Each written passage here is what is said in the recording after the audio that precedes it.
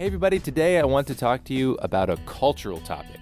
In the news and online, people are talking about cultural appropriation, so I wanted to weigh in and give my 2 cents. This is an article entitled, "The Case for Cultural Appropriation." Cultural criticism is taboo. In polite company, all cultures are created equally. None is better or worse than any other. They're just different. We aren't responsible for the culture that we were born into, so there's no objective basis for criticism or judgment. In progressive ideology, this idea goes a step farther. Not only must we respect all cultural differences, we mustn't stray outside the norms of the culture we were born into. A white woman with dreadlocks, for example, should respect black culture and shave her hair off, rather than steal a hairstyle from a different culture. They even have a special word for this grievance: cultural appropriation. I think cultural appropriation is a load of baloney based on the most persistent errors in political and social thought. Abstraction errors. Misunderstanding the relationship between people and labels, between aggregates and concretes.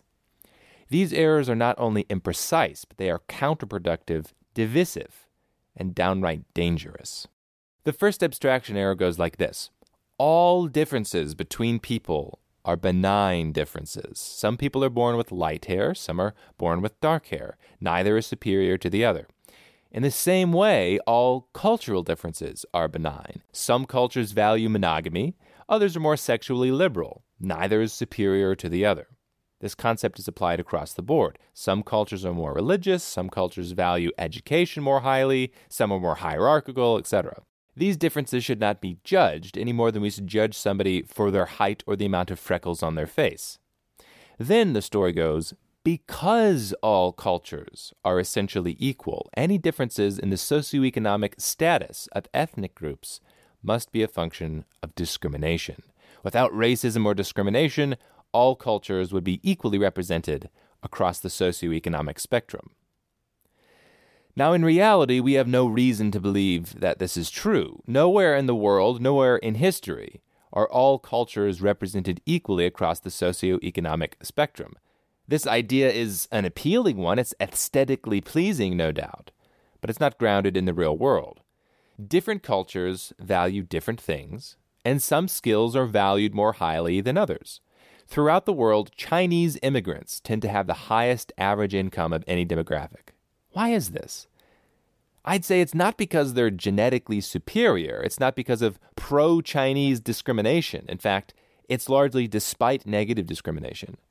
It's because Chinese culture heavily emphasizes academic performance in the hard sciences, and the hard sciences tend to pay more than other fields.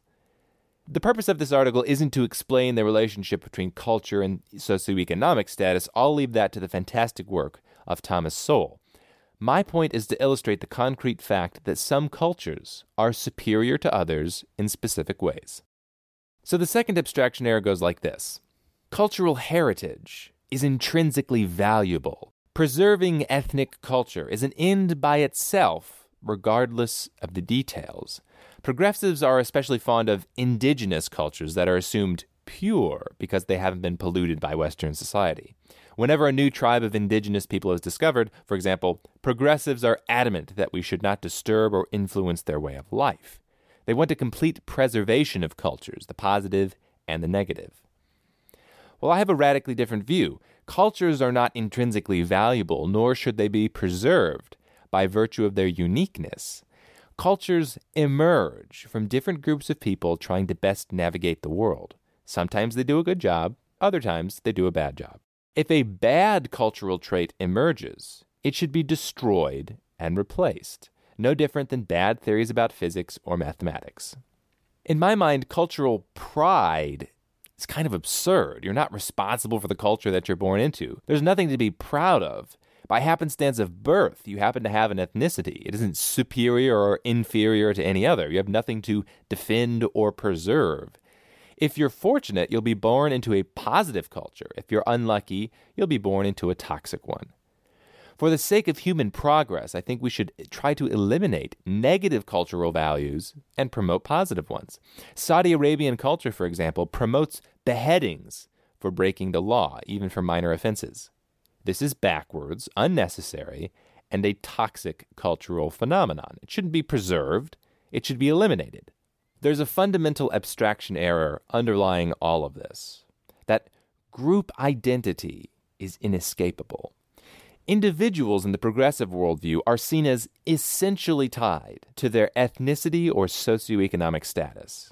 People are white men, they're black women, they're upper-class kids. They aren't individuals with black skin or individuals with Scottish parents. The group identity is foundational. The individual is seen as intrinsically a product of his environment and a larger society. You also see this phenomenon with progressives and their obsession with sexual orientation and gender labels. They self-identify first with their labels. They are fundamentally lesbians or transgender or cisgender. All experiences are first filtered through the lenses that they identify with, as if there's an entire category difference between humans with different sexual orientations. I think this gets it backwards. Group identity is a label. It's a conceptual tool to more easily categorize people. It's not foundational. The individual is the base unit in society, and any labels that we attach to them are secondary. And practically speaking, the stronger that people self-identify with labels, the more division it creates in society. Class struggle, for example, is a powerful idea, and it's entirely a function of group identity. When you view people as individuals first, the differences between us seem minor and petty. I view my black neighbors as fundamentally peers, not as aliens I can never relate to. Yes, they have a different daily experience than I do as a function of their skin color, that's true. But it's not an essential difference, and it's absurd to obsess over it. We have far more in common than different. So put all the abstraction errors together, and you get the ultimate heresy: cultural appropriation. Adopting some element from a culture outside the one you were born into. White people having black hairstyles, Caucasians wearing Native American garb, upper-class kids using inner-city slang. Supposedly, cultural appropriation is insensitive. It trivializes the struggle and history of the culture being appropriated. Some have even said blues and rock and roll music is black music, and if white people steal it and make money, that's unfair. Ultimately, they are saying, you are only allowed to behave in accordance with the culture that you were born into. Again, it's abstractions first, individuals second. I find this idea preposterous and counterproductive. It is a tyranny of labels. Based on the happenstance of your birth, progressives will assign you a list of approved behavior because of the genetics of your parents and grandparents. It is involuntary group membership with specific behavioral regulations attached. And to what end? To preserve the divisions between people? To preserve different cultures for aesthetics' sake?